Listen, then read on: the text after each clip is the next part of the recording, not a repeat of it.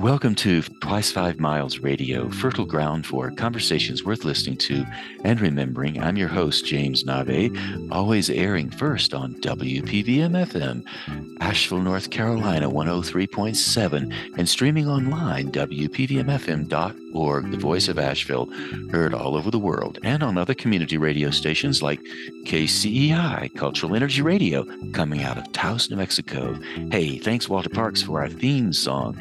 Really appreciate your work, Walter. WalterParks.com for more on Walter's music. Thank you, Davine Dial, for managing WPVM-FM down there in Asheville on Wall Street. Hey, we couldn't do this without you. If you'd like to reach out to me, Navé at jamesnavé.com. Navé is spelled N-A-V-E. And I'd like to remind you, we're sponsored by the Imaginative Storm Writing Project. If you'd like to improve your writing and dance with your imagination and your rational mind all at the same time, imaginativestorm.com is where you will find ways to do that. So today I have a guest. She's based out of Asheville. She's in another land right now, Donna Glee Williams. And we worked a little bit together in the Artist Way community in Asheville for a while. And she's an author. She's a poet, public speaker, a workshop facilitator, a world traveler, a person with questions in her eyes. So, Donna Glee, welcome to Twice 5 Miles Radio.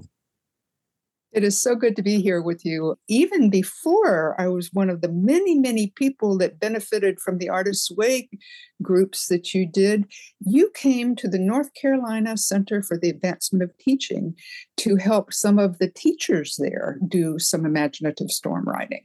So our connection goes back even further.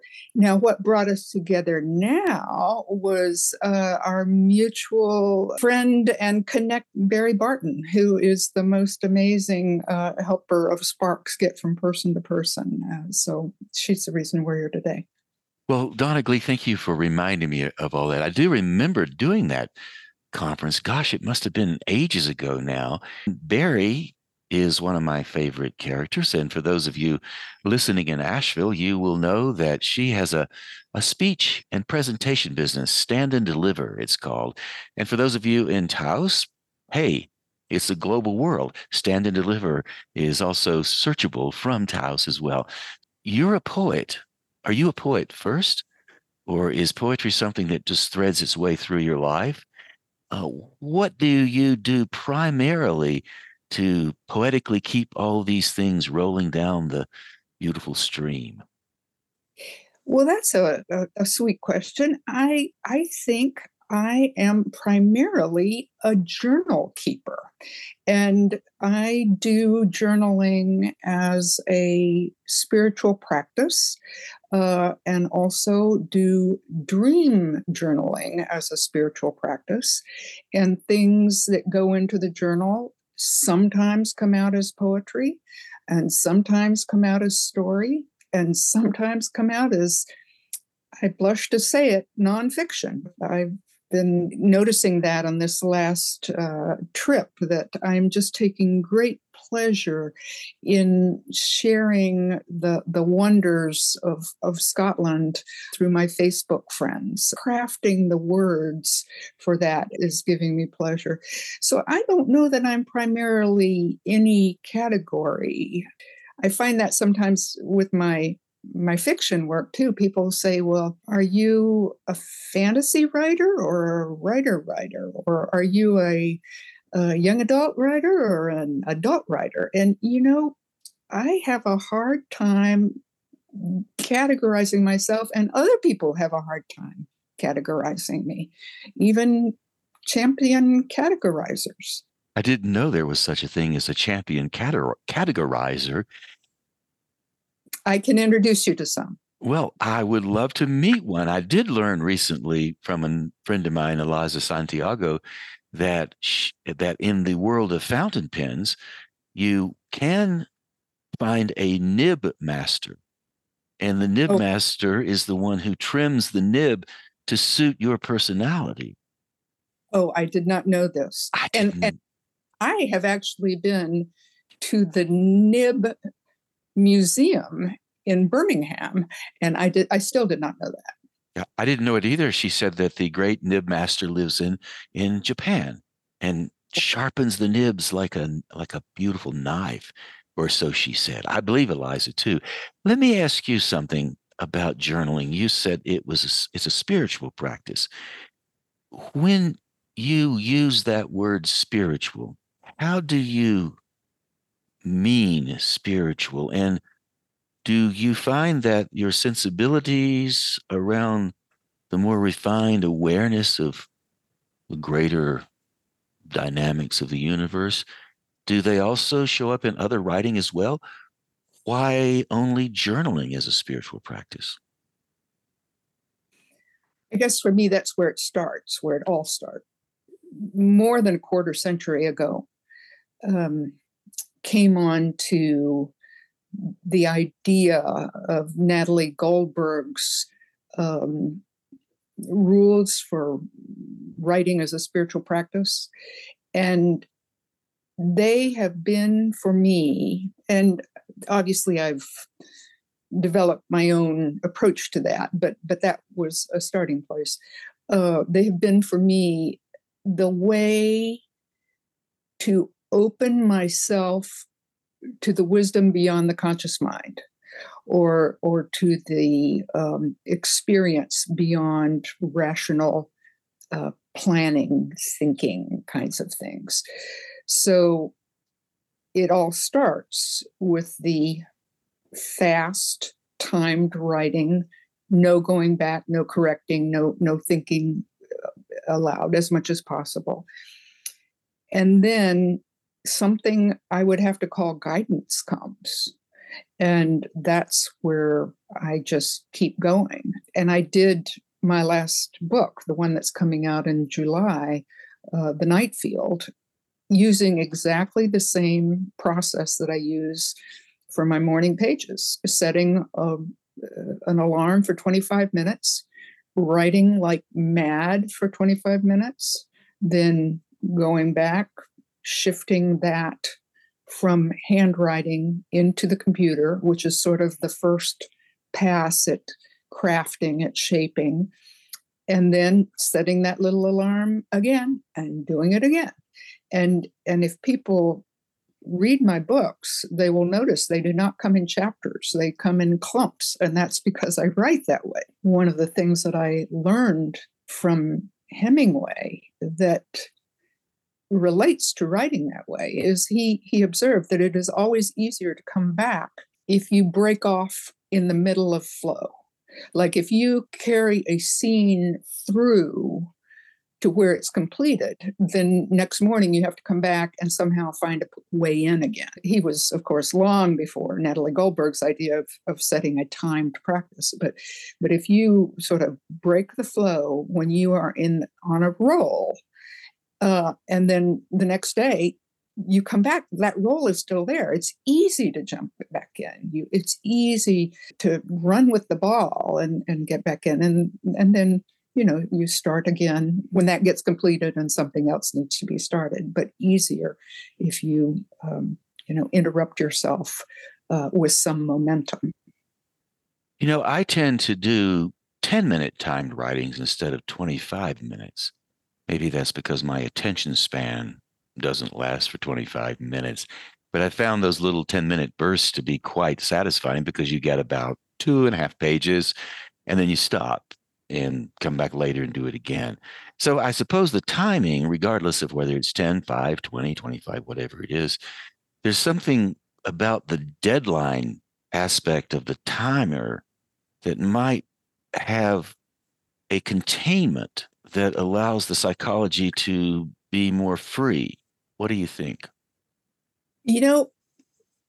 I hadn't actually thought that side of it, the container.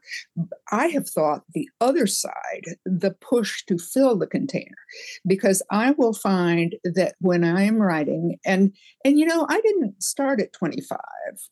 This is something I've sort of pushed up to over the years, and I will start folks that are working with me at 3 minutes or 5 minutes. For me, some of it has to do with during the first part of a writing, I write what I already knew that I knew. And when I push past what I knew that I knew, that's when I move into writing the things that I didn't know. And that's what opens the door for lightning strikes. That's what opens the door for uh, guidance from beyond the conscious mind, which is what I'm really most interested in. What you don't know idea is interesting. My creative collaborator, Allegra Houston, and I have a project called the Imaginative Storm writing project, and we just finished a book called Write What You Don't Know 10 Steps to Writing with Confidence, Energy, and Flow. And over the years, I've done this imaginative storm method, as you've seen when I came to work with the teachers, and in other times that you've been involved with me. You've seen the idea is just throw the words on the board, let your imagination jump around a little bit, come up with something fanciful, and then make something of it. So during the pandemic time, Allegra and I spent 5 hours a day or more for 7 months, maybe, codifying what the imaginative storm was all about. How does it work? What's there? And we came up with 40 different steps divided into 10 chapters that start from the kaleidoscope of the mind, spinning the mind, letting it just be free form, to a finished memoir or a finished piece of work. And the idea that we came up with was to stay in the rational mind. Do not get out of your rational mind. Let your imaginative mind lead the dance and put the two together in collaboration. So often we say, oh, I'm going to get out of my rational mind, and by doing that, I will free it. But we started to think, and I came to think this as well, the rational mind, you can never get out of it. And why would you? It's what keeps the car on the road.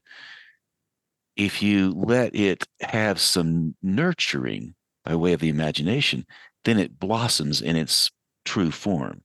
So that's where we landed in terms of that relationship between form and imagination, and that idea of write what you don't know. You actually know it. You just haven't noticed it lately. Some of the difference might be where we started.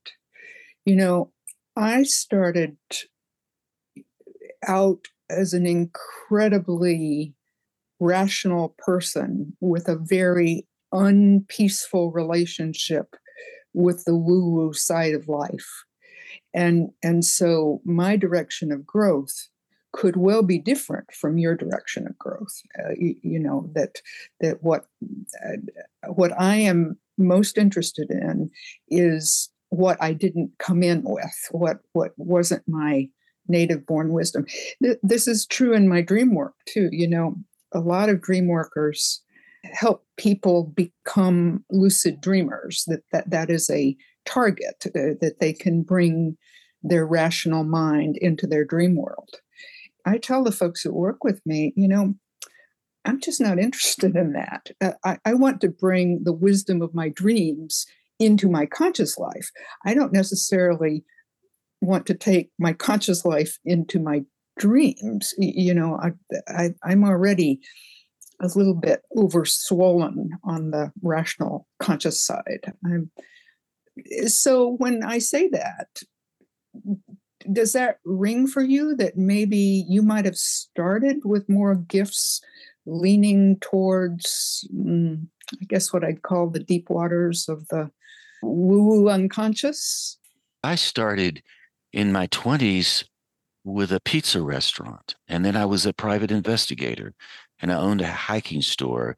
And so my world in my 20s was the world of the, a guy in the restaurant hustling tables, or hitchhiking across the country. I was so far from the woo-woo, I didn't even know it existed. Although my mother and my grandmother were women of letters, so I was aware of the power of language. And only when I was in my 30s did I start to think, well, language is an interesting thing from a storytelling point of view. So I really had no background in it. I was an adult returning student, went back to college in my 30s to UNCA. And that's when I started to wonder, well, what kind of power does language have? and what kind of relationship can I have with it? Because I love to interact with people on a language level.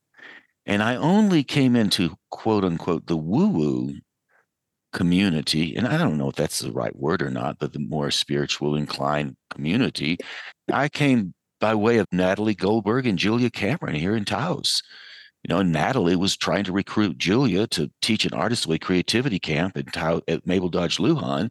And Julia recruited me to help her produce it. So we went out to Natalie's house and she made organic chicken and told us how to do it. And then we did it. And she was having her writing workshops, writing down the bones workshop. And Julia and I did the creativity camp.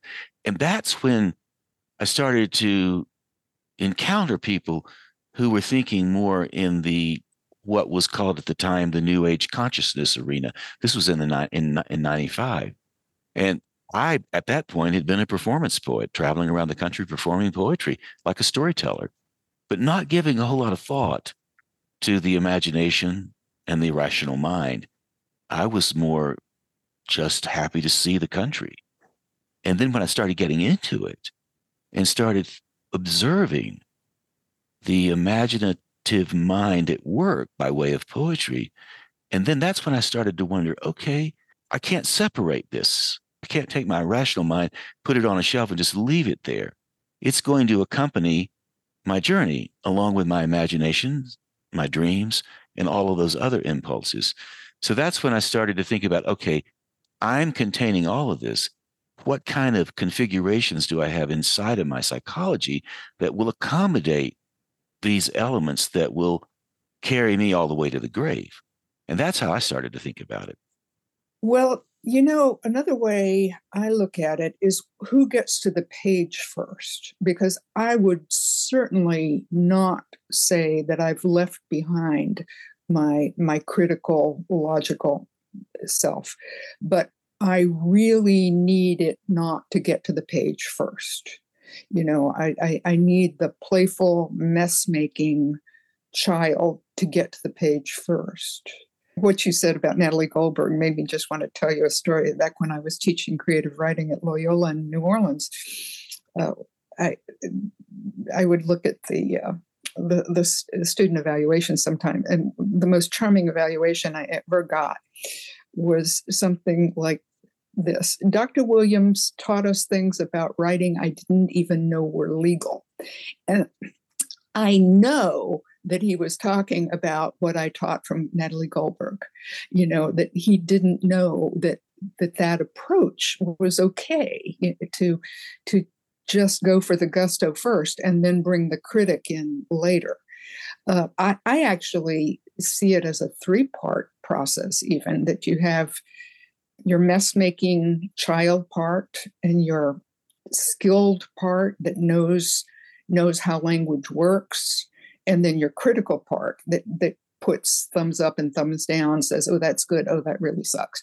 And that all 3 of those parts need to work. But I really need to be, I should say, what I am interested in is what happens that is magic. And magic for me feels like when things come in from something that I did not consciously know or plan. I'm just fascinated by that. Do you know the term plotters and pantsers, or sometimes planners and pantsers? Is that familiar to you? Yeah, there was a fellow that had a blog for a long time, and I can't remember what his name is, but pantsers are the ones who go by the seat of the pants, and then the planners or the plotters are the ones who come up with the outlines. And he argued, I can't remember what the guy's name was now, but I don't think he's online anymore.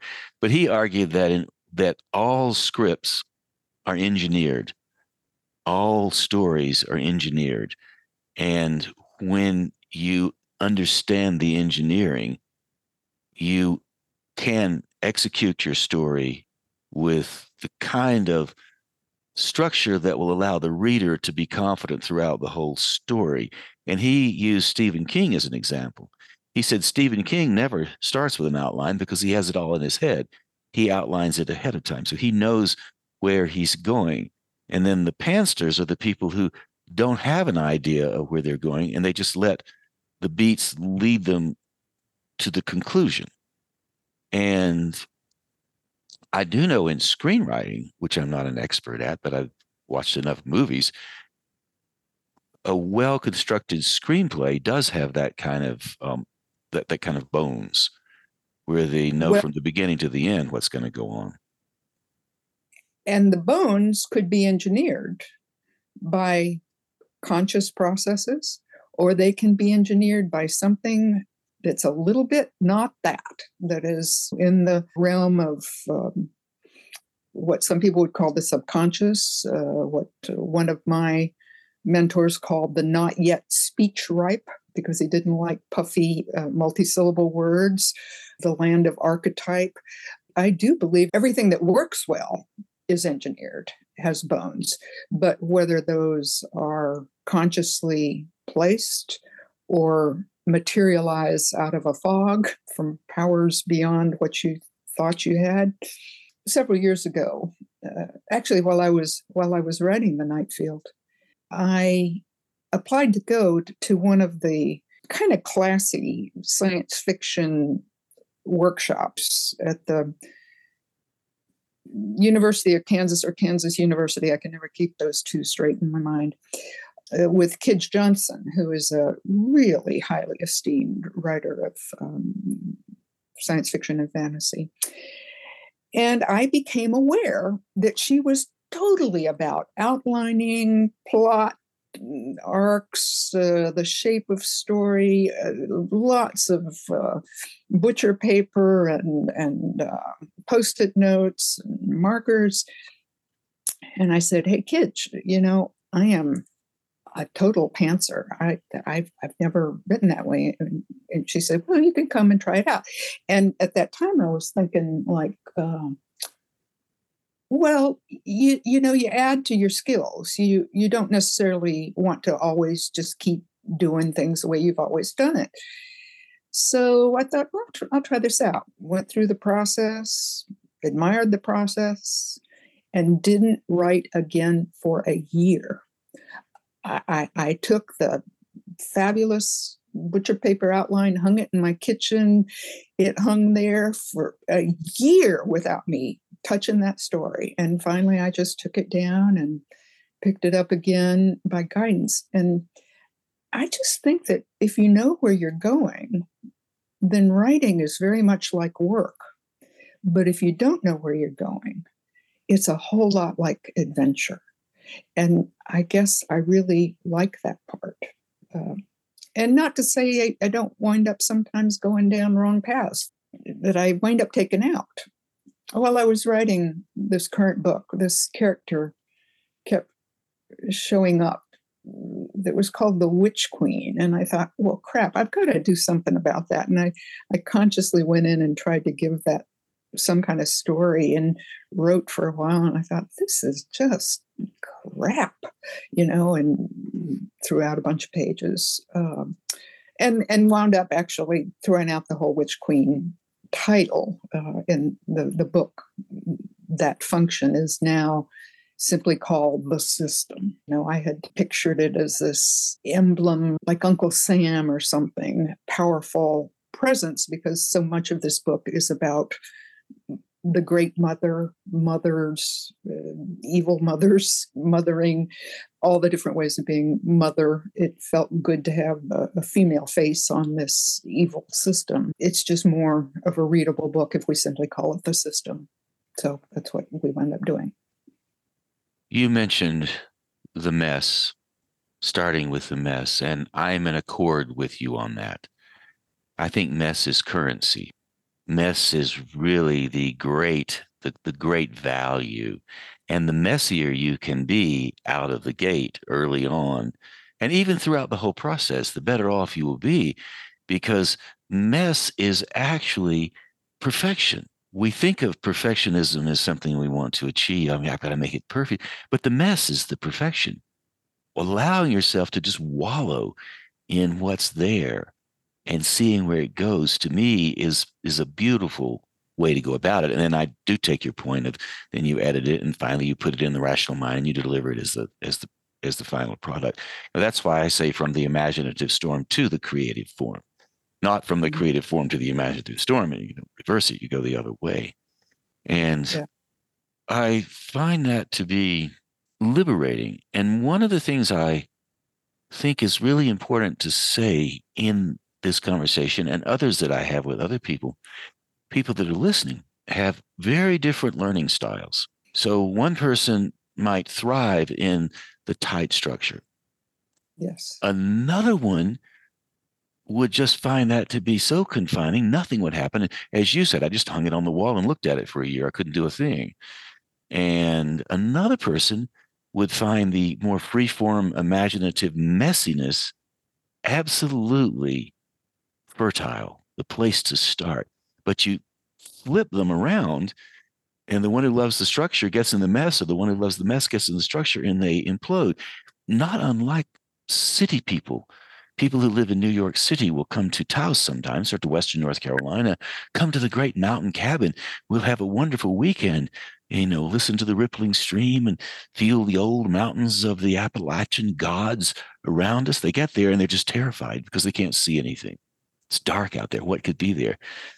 People from the mountains or from the country go to the city and they're terrified because there's too much. So it's that same flip. So when people are listening to these conversations like you and I are having, it's really important for folks to know. And those of you listening out there, if you're wondering about this, the question you might be asking is, where do I fit in?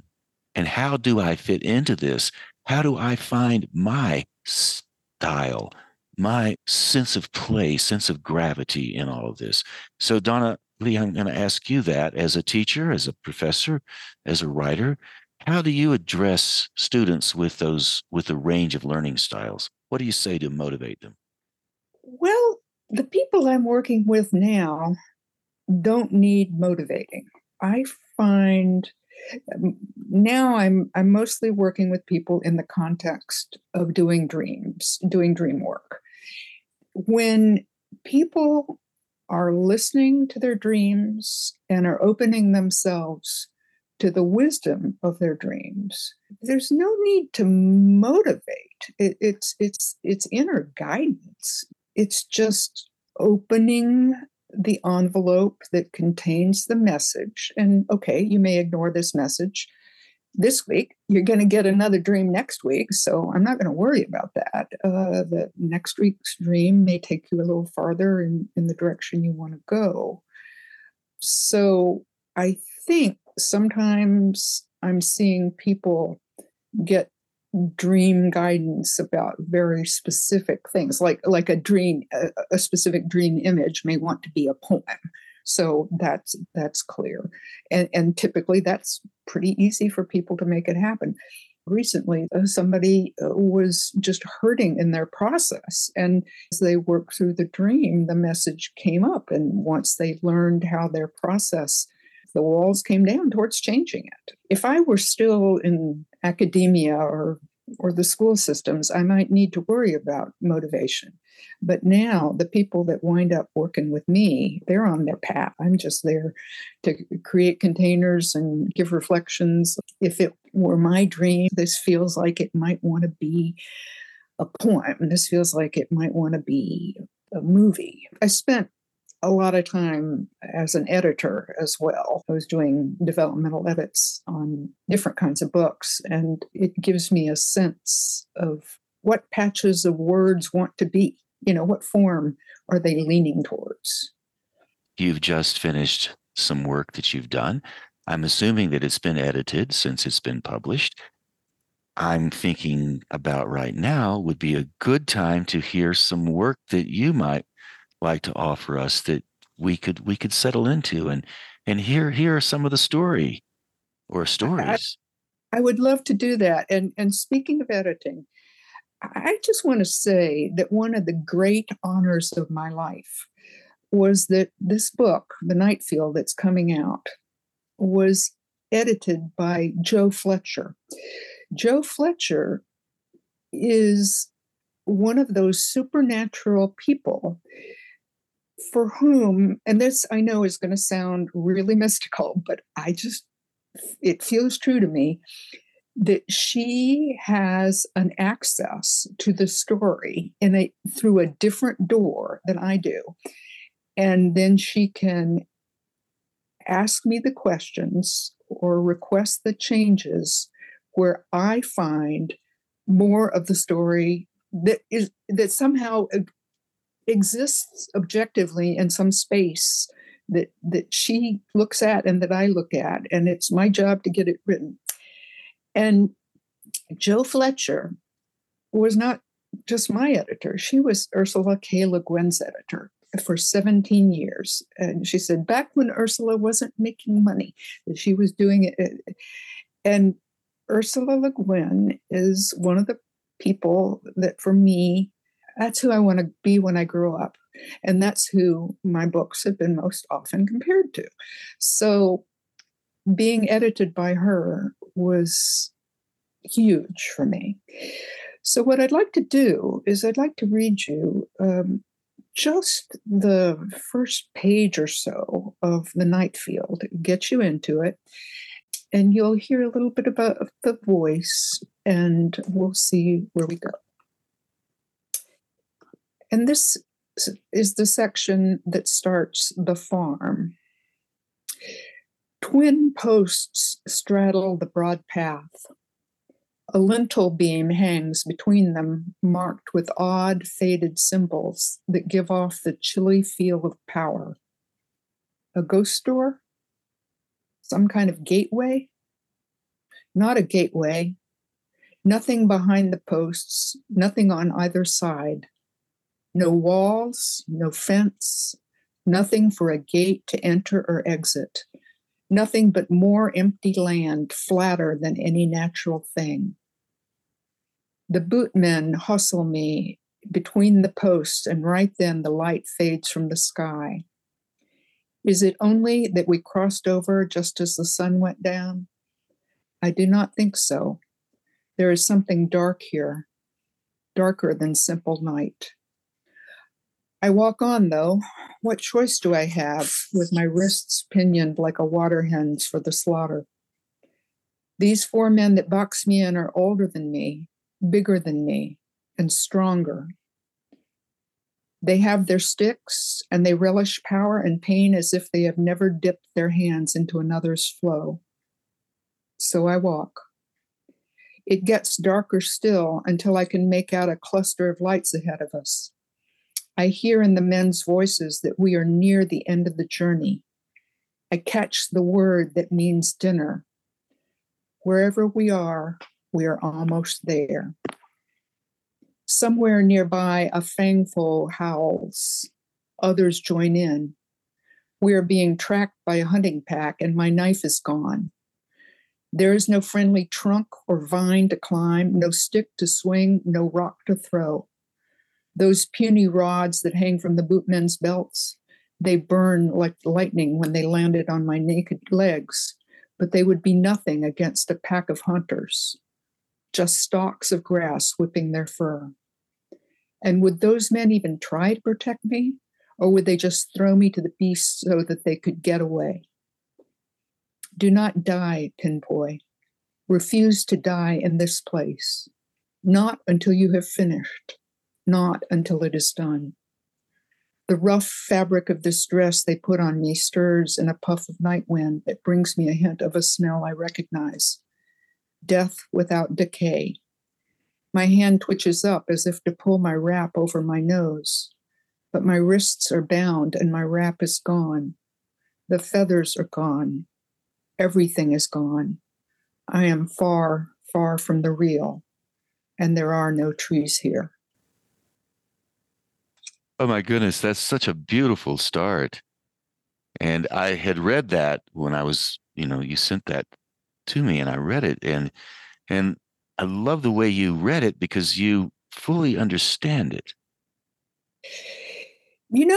That's an interesting issue right now. In the last, say, 3 weeks, we have been wrestling with the choice of a voice actor for the audiobook.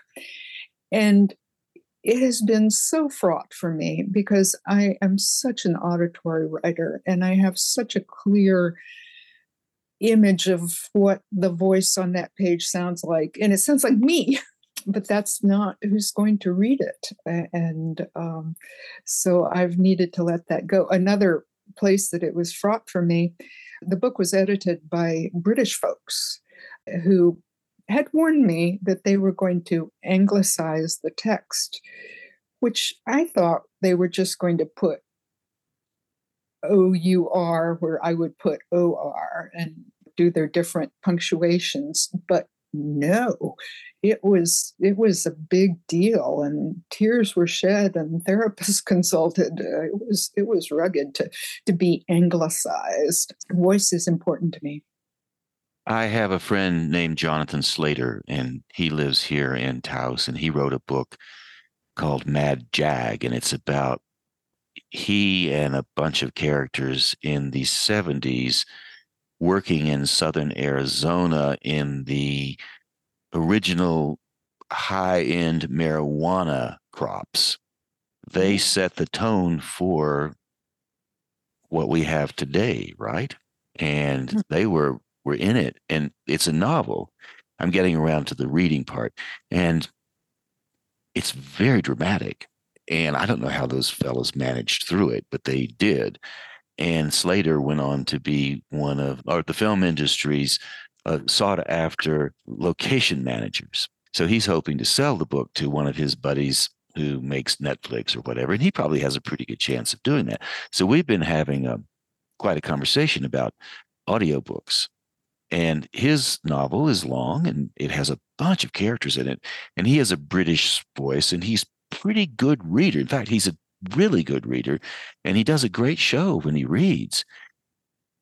And I did say to him, though, I said, Mr. Slater, the problem you will have is sustaining it over the long haul because you're not trained to sustain. Yes. I've got a great voice on the mic, but if I have to haul through 300 or 400 pages and keep all of those characters in mind, all you will see is me turning into a puddle because I can't sustain it. And that might be the case with you. That's why the professional voice actors, if they can get the sensibility that you have, they at least know how to run the thing through, which I don't have that skill. Absolutely. And it's really especially complicated for this book because this is what we call a second world fantasy. In other words, a fantasy story set in a world that isn't this world. So if someone comes across with a strongly identifiable regional accent, it will betray the story. It will make people think, oh, well, this is set in India. This is set in, South Carolina. We can't do that. So we are right now, and I can't announce yet because we don't have her under contract, but we are right now looking at a very, very experienced audiobook reader that has she's Anglo-Caribbean and has a lot of flexibility in how regionally anchored her accents are, although she's never done second world fantasy. It's its own problem. Think about the people that read voices that are not of this world. How are they meant to do that? It's an art form. And it's an actor's question. And the voice actors are actors without the cameras on them. They say, and I think this is probably true, the great voice actors can give you a Bronx accent in 1957. Then they can give you a Colorado rancher's accent in 1963. And then let's go to the UK and we'll pick 4 or 5 of those in certain time frames. And the good ones have that in their heads somehow. And they know how to deliver it. Not to mention, at that level, they're working with a couple of directors, continuity people, sound boards, perfect mics that cost $5,000 per mic, all set up in an environment that's designed to support their momentum as they go along. And they're used to being surrounded by all of that. Whereas I'm not. And I don't know if you are. I don't think you probably are because that's not what you do. No, it really isn't. Although I am a good reader of my own work. I didn't even really push to read this book because what I don't have are the actor's chops. When you were talking about those folks that have, all those accents, like they can just drop into it almost unconsciously or naturally. I was thinking about Lynn Rosser, Chris Rosser's wife in Asheville, who was the director of the Jubilee Singers for all those years, and in fact is doing an album of music inspired by the Night Field that should come out around the same time that the book comes out. She is one of those people that could just have a United Nations of different accents on board. Like she could be debating her own self in all of these different perfect regional accents. It's some kind of intelligence that I just think they're built with, they come into the world with. I admire it. I appreciate it. I understand it. And while, like I said, your voice is great, my voice is good. Our range is nowhere near what you've just described. You just can't do that. But speaking of range, you do have a couple of pieces of poetry that you might have for us as well, but as we move toward the top of our hour. Yes, I actually had a couple that I thought of sharing with you, and this is a little weird, but I thought of sharing with you one I wrote in childhood, because when I see that I have just written a novel that has a lot to do with the speaking of trees. And I go back and see that in junior high school, in this little souvenir I kept that was our little version of a literary magazine in junior high school, there was a poem that had to do with the speak to the trees. I just think that's kind of interesting. And even though what I'm about to give you is not a grown-up, mature poem, I'm going to share it anyway, just to celebrate my beautiful trees. The poem I called Godparents. I thank God that I was born in such a place of trees, watchful weirwood overleaning, crooning spells of green well-being, and weaving green enchantments, weaving webs of magic, weaving tents of wonder with our leaves. That sounds a bit like Christina Rossetti. Who has seen the wind? Neither you nor I, but when the leaves hang trembling, the wind is passing by. Who has seen the wind? Neither I nor you, but when the trees bow down their heads, the wind is passing through. I was reading her at around that age. She probably sneaked in there. She probably got in. Well, would you like to hear another one? It's longer, but it's from the other end of life. This is something since the pandemic. Besides the dream groups, one of the things that happened was I convened a group of women in their 60s and 70s around the idea of exquisite living. What is exquisite living for us with the bodies we have, the financial resources we have, the age we have, and the time we have? And one of the things we got into was the idea of befriending our future selves. We're old, we're going to be older. And so, how can we prepare the way for that? This is one I offered as a gift at Jubilee in Asheville when they needed someone one week. Hospitality. There's an old one coming. If you're lucky, she will come. If you can dodge the bolts of age striking thick and fast around you, hitting friends, hitting family, hitting people younger than you, picking them off one by one like shooting fish in a barrel. Who shoots fish in a barrel? But you're still standing, so maybe she will come. You have her itinerary, more or less, but you should get in touch about the arrangements. Where would she like to stay? What does she want for breakfast? What will be important when she comes?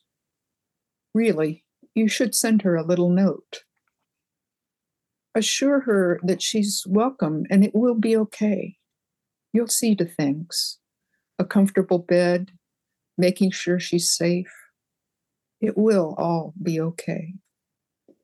And if you do send a note forward on the sweep of time, maybe she will write back.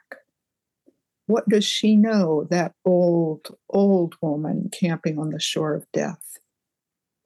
She walks its beach each day, gazing out over the waves, not just over them, but into them as they roll up across the sand towards her bare, bony feet. The waves are coming closer every day. The tide is coming in. Her beach narrows. So build her a little room, just what she needs. A single bed, a comfortable chair by a window she can look out and see herself walking on the beach. Maybe she's coming, but don't wait. Welcome her now. Settle her in the chair, a pillow behind her back. Tuck the lap quilt over her knees like you once did for your own mother. Offer her a cup of tea.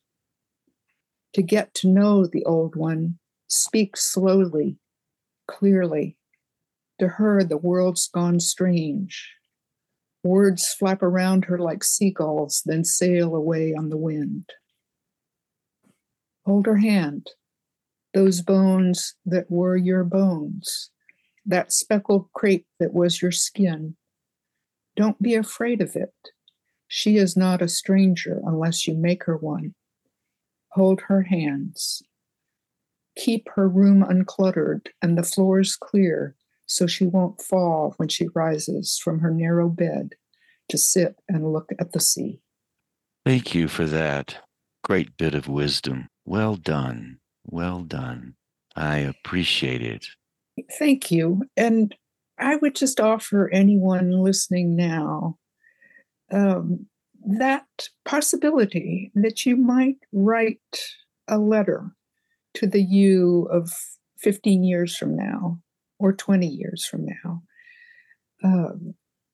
and see what kind of friends you can make with the possibility of an older you, and welcome them.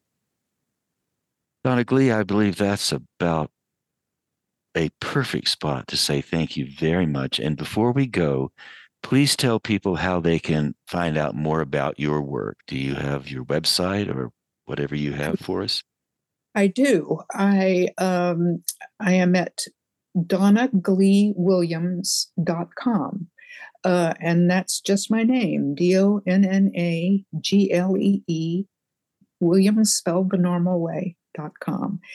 And there's links there to get to the Night Field if you would like to read a book that tackles the horrors of environmental degradation and the industrial prison complex. And yet I never once used the word pesticide and never once used the word cotton. Very proud of that. Donna Glee, thank you so much for being on Twice 5 Miles Radio. You've made it a lot of fun. Thank you. Thanks for being here. So there you go, my friends. Thus concludes my conversation with Donna Glee Williams. Her book, The Night Field, comes out July 25th, 2023. You can find it on Amazon and in your local bookstore. Anywhere you look, you'll find The Night Field by Donna Glee Williams. And I'm finishing up this show on Walter Parks' porch in St. Louis. You can hear some birds in the background. It's high summer, heavy, warm summer with beautiful trees everywhere.